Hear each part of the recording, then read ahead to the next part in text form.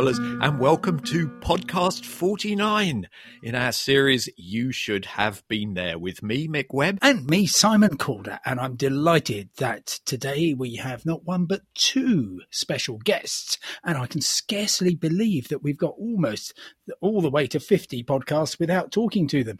Nikki Gardner and Susanna Kreis. They are the authors of Europe by Rail, the definitive guide for independent travellers, and editors of Hidden Europe magazine, as well as dear friends who I last saw in the heart of Luxembourg City on the 29th of February this year, when we were assembled there for to celebrate the first country in the world to bring in completely free public transport. It seems about 100 years ago now, but you very kindly agreed to talk to us about railways because today's a very special day. Tell us what's happening today. We're recording this, by the way, on Sunday the 13th of December. Well, it's nice to be here. Hi, Simon. Hi, Nick. And yes, today is the day of the timetable change. So it's an annual event where Europe's rail operators bring out new timetables. And of course, it's something we always look forward to, I might say. And though one has to say this time, it's possible that more than ever, the new timetables are a pragmatic compromise between hope and caution. And generally some big changes are ushered in, but we think some of them will be slightly postponed. Nikki, what do you... Yes, good morning, both of you. And we were really hoping today to see the first direct train from Zurich to the Mediterranean coast. For many years, that was a Zurich to Genoa train, which was there in the draft timetables, but it is one of many which have fallen by the wayside because of restrictions in travel across the Swiss-Italian border just now. But there have been many new introductions to the timetables. We're very pleased to see, as of this morning, a new direct day train between Berlin and Krakow. Nikki and Susanna, I wanted to ask you if the light at the end of the tunnel, well, this seems a very appropriate metaphor, actually, for what we're talking about today, really does turn out to be a light. What are the sorts of things that UK travellers who may be allowed into Europe can really look forward to, if we were sort of thinking probably about the middle of next year?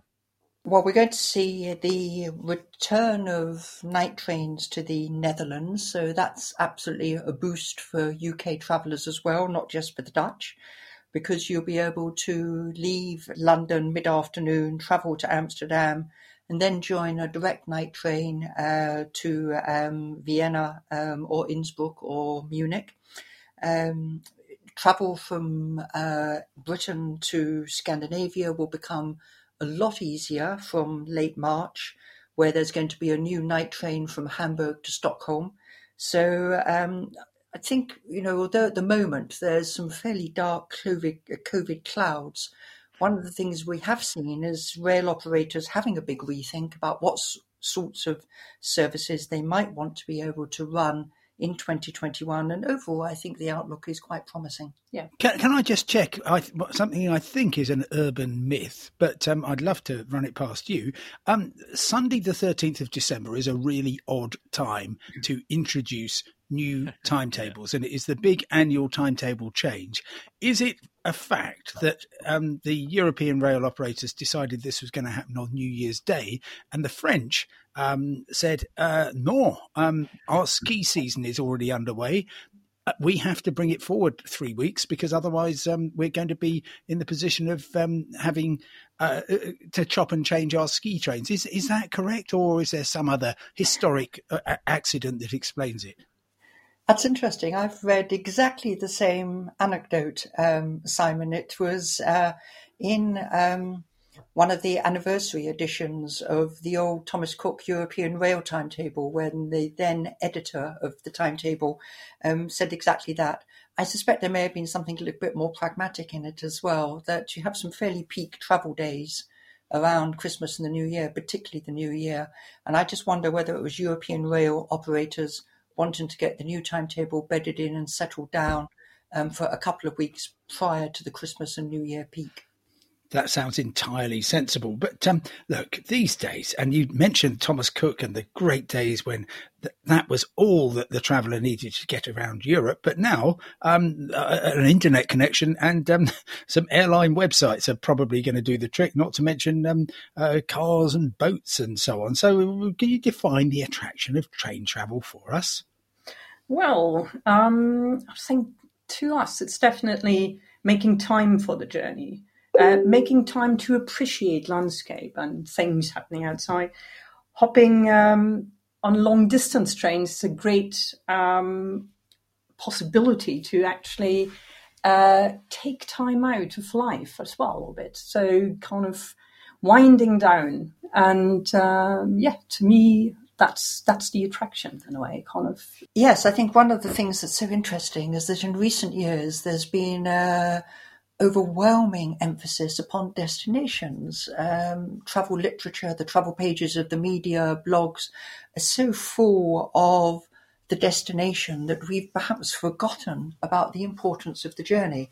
And what's absolutely wonderful about the train journey is that it creates that gap between leaving home and arriving at the destination. This is something to be cherished, to be valued in its own right.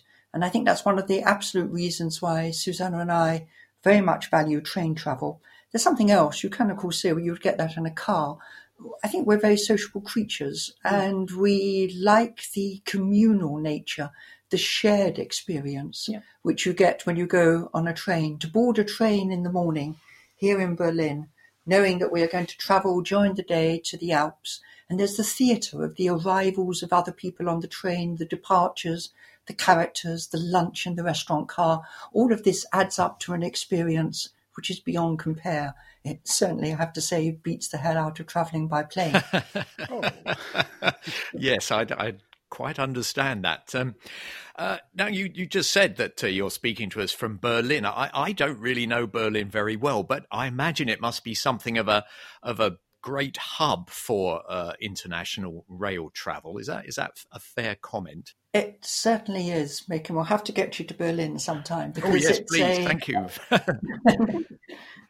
The whole texture and style of Berlin and the development of the city was tightly bound up with the train, Prussian commerce and ingenuity, and all of its successes, not just in real exports of goods, but also the intellectual capital, the ideas which were disseminated from Berlin through people coming to the city by train, continuing by train. So it's a city which was shaped in the 19th century by the train, and it's still a city where trains are very important.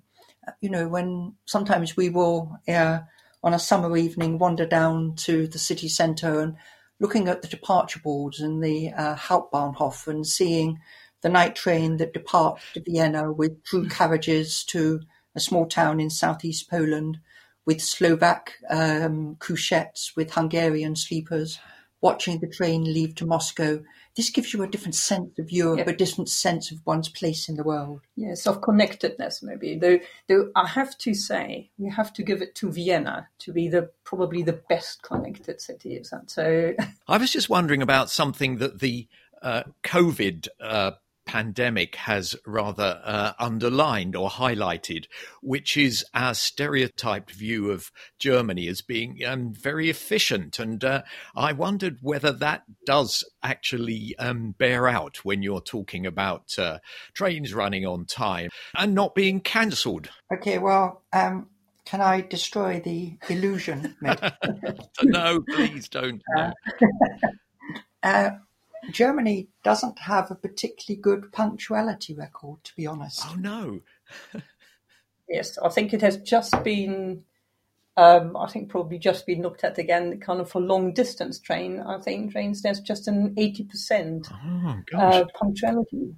Compared with something like 96% in Switzerland. Wow. Yeah. So I know Brits love to think that all German trains are bang on time, but sadly it's not the case. But having said that, if the train is late, there's always another one half an hour later, and perhaps we just don't get as worried about it here as people do in the UK. The other thing, of course, the trains here are very clean. They're nice spaces to be. They are very comfortable, many of them. So perhaps the very positive view that outsiders have of German trains is in fact generally well justified. But when it comes to punctuality, we're not, I'm afraid, top of the European league table where we'd like to be. Tell us what other countries have kind of got the railways right in terms of, price and speed and punctuality and all the other things, comfort and cleanliness and so on. Well, I think we've mentioned Switzerland already, and I guess we would be, strong advocates of the Swiss system. They've got a very, very good integrated system where kind of buses meet trains and so on, and of course you get everything on one ticket, and comfort levels are very high. It's maybe not the cheapest travel, but it's certainly very, very well organized and very punctual, I would say. Nikki, what do you think? Definitely, yeah. I think to that we'd definitely throw in Austria. Spain, with the caveat that you do need on any medium or long distance train, you do need to reserve a seat in advance. But this gives a very nice feel to many of the trains that there's not normally more people on them than there are seats for. So I definitely like Spain. A country we're both great fans of for rail travel is the Czech Republic. Yes. Yes. Oh, absolutely brilliant value. Beautiful network of branch lines, good core mainline network with high quality trains with decent restaurant cars. Hard to beat a Czech schnitzel. And then lots of meandering branch lines, often served by fairly antiquated diesel rail cars. But these are the sort of trains which the good Dr. Beeching in Britain would have scrapped, sort of whenever that was in the 1960s. But this very dense network of rural trains has survived in the Czech Republic. That's a very good tip. Can I change the subject to night trains, which you mentioned a bit earlier? They're obviously convenient and romantic as well, at least in theory. But I'd like to know whether the current ones are more comfortable than they used to be. I remember once, it was a long time ago, travelling from Madrid in Spain to Granada on a very, very slow overnight train. And I was jammed in this compartment, which was completely full for the whole 10 hours or however long it was. And I remember I was stuck between, on one side of me, a civil guard, one of those rather scary Spanish policeman, and on the other side was a nun. And I was wondering to myself, if I fall asleep, which shoulder should I fall onto?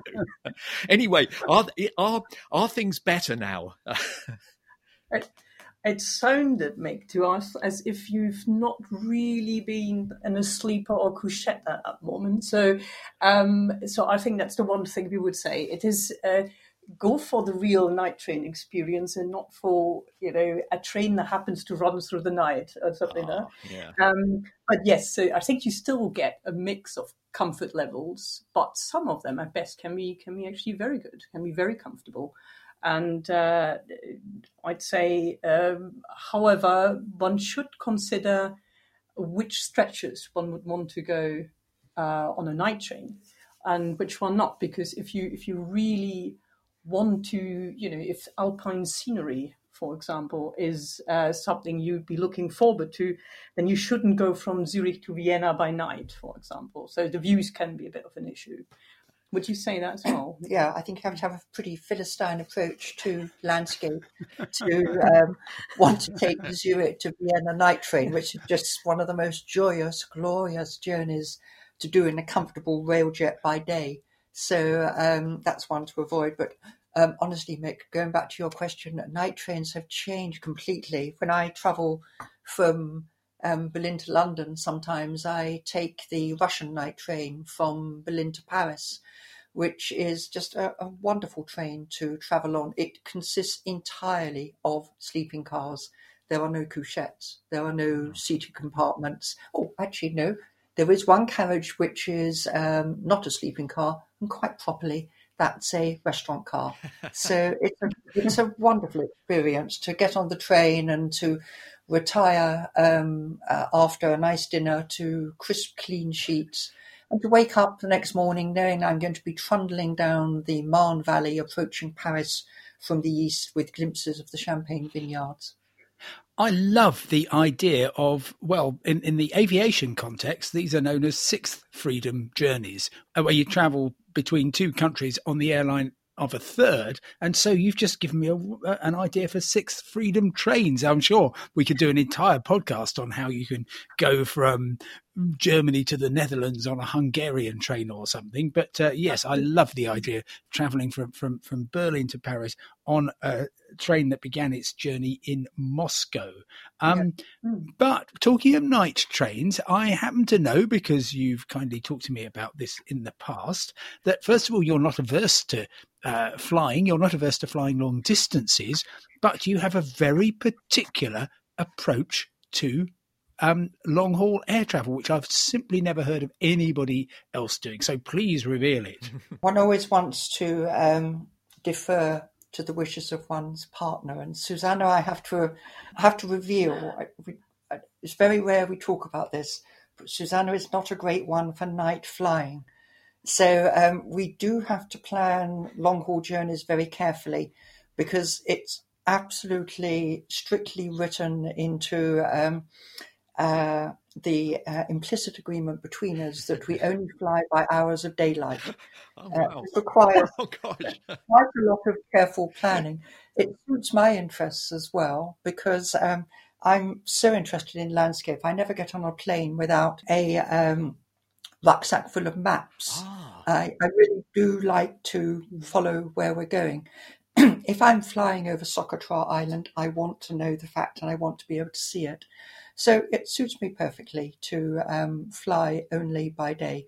And of course, this has the huge advantage that it almost goes back to the golden age of long-haul flying, where everybody flew to, say, Cairo, or these days, I guess, Abu Dhabi or Dubai.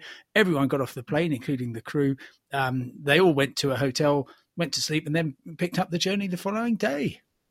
Absolutely. I mean, I should say we fly very, very sparingly, hardly ever in Europe, but we certainly do long-haul flights. We do them actually because of family connections overseas.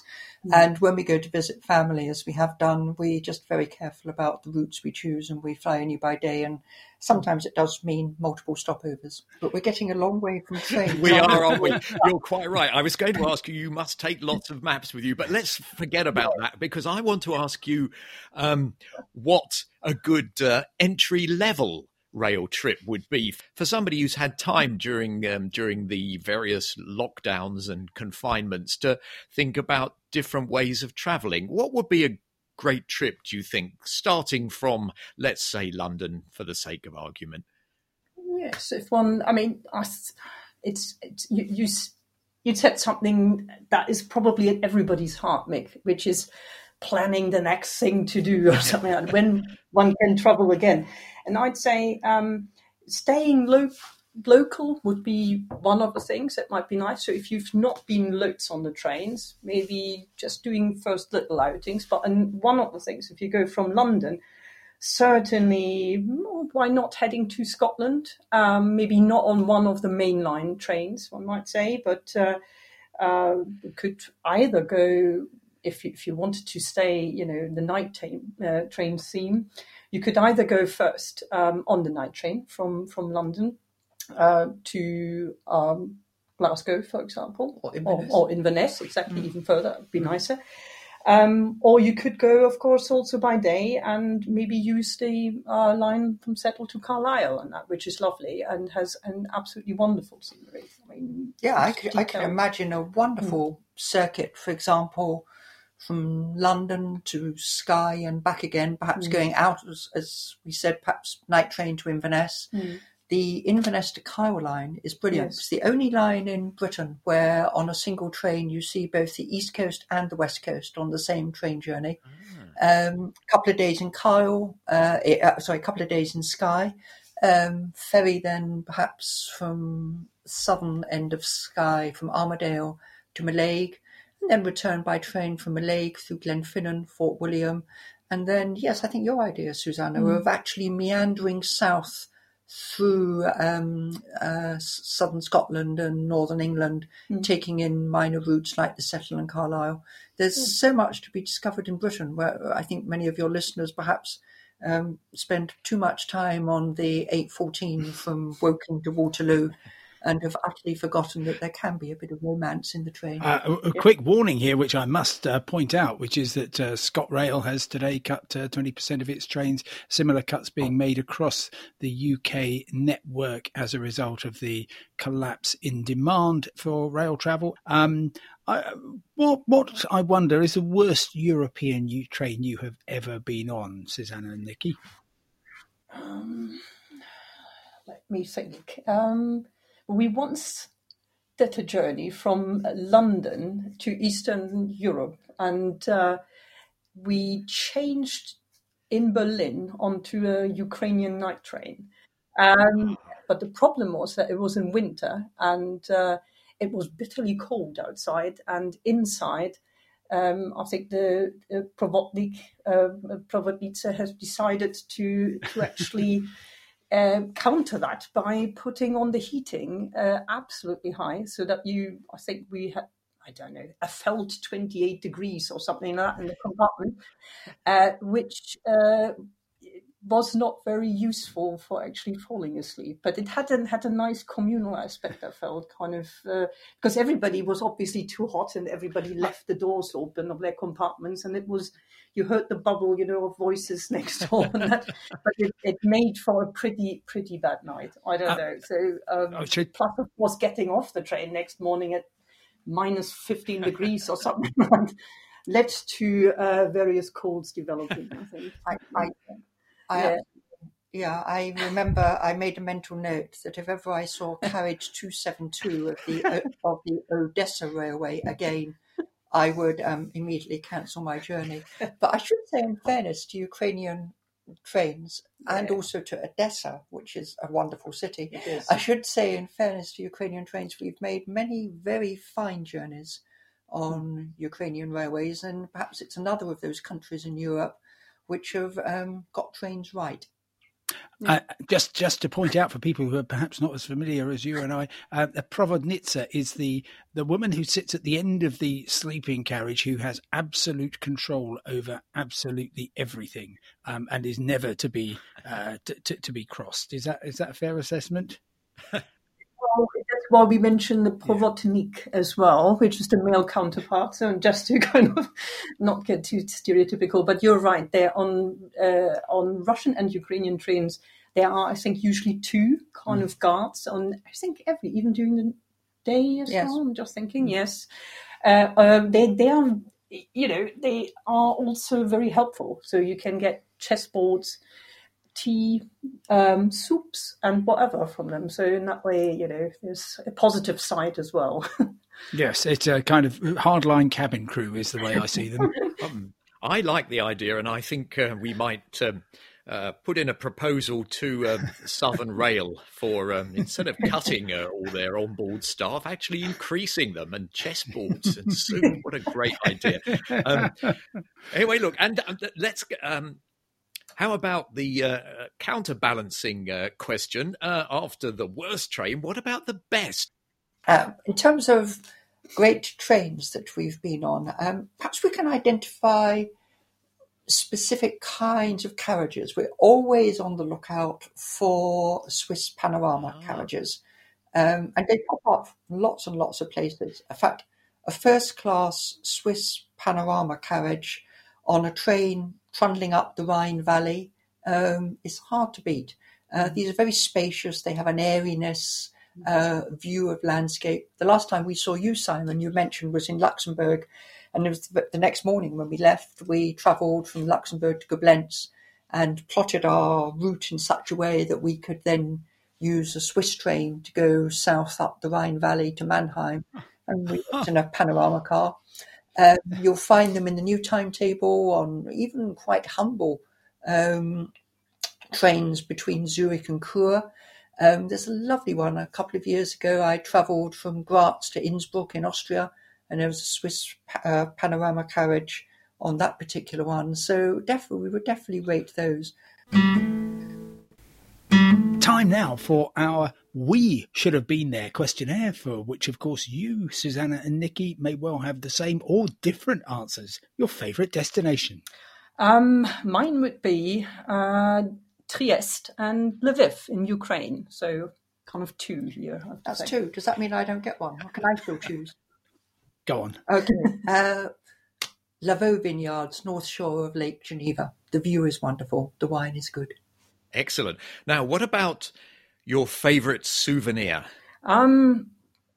We would say we like bringing back some local wines, I might say. So that should be, I think, the answer. Is there any particular place where the wine is particularly good, or one that you really, really remember? Well, wonderful wines from Moldova and Ukraine, which are not so very available in the West European market. And dare I give another plug for Switzerland, because we are great fans of Swiss wines, which takes us back to the Lavaux Vineyards.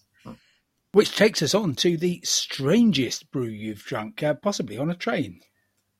Well, actually, Simon, mine wasn't on a train. I was travelling in North Africa many years ago on the Tunisian-Algerian border. Not very wisely, I'm sure you'd think. I was by myself, and I was in a Land Rover and got stuck on the edge of a wadi in some soft ground, and I really needed somebody to help get the vehicle out. So I made gesture to the kids who immediately turn up in such situations, dozens of them, and indicated I needed some help. And they came back with a couple of their mums and a goat. And I was expecting more like a tractor and a rope, but they came back with a couple of their mums and a goat, and the goat milked, and the temperature was like 36 degrees, and I was extremely flustered. And I drank this warm goat's milk, and I have to say it didn't agree with me. I don't think you want to know the rest of this. I should give you the postscript, which is that the tractor did turn up, and the Land Rover was rescued, and I made my exit. Oh, thank goodness for that. Gosh. Now, what about the best meal you've had? And I think it's got to be a restaurant car meal.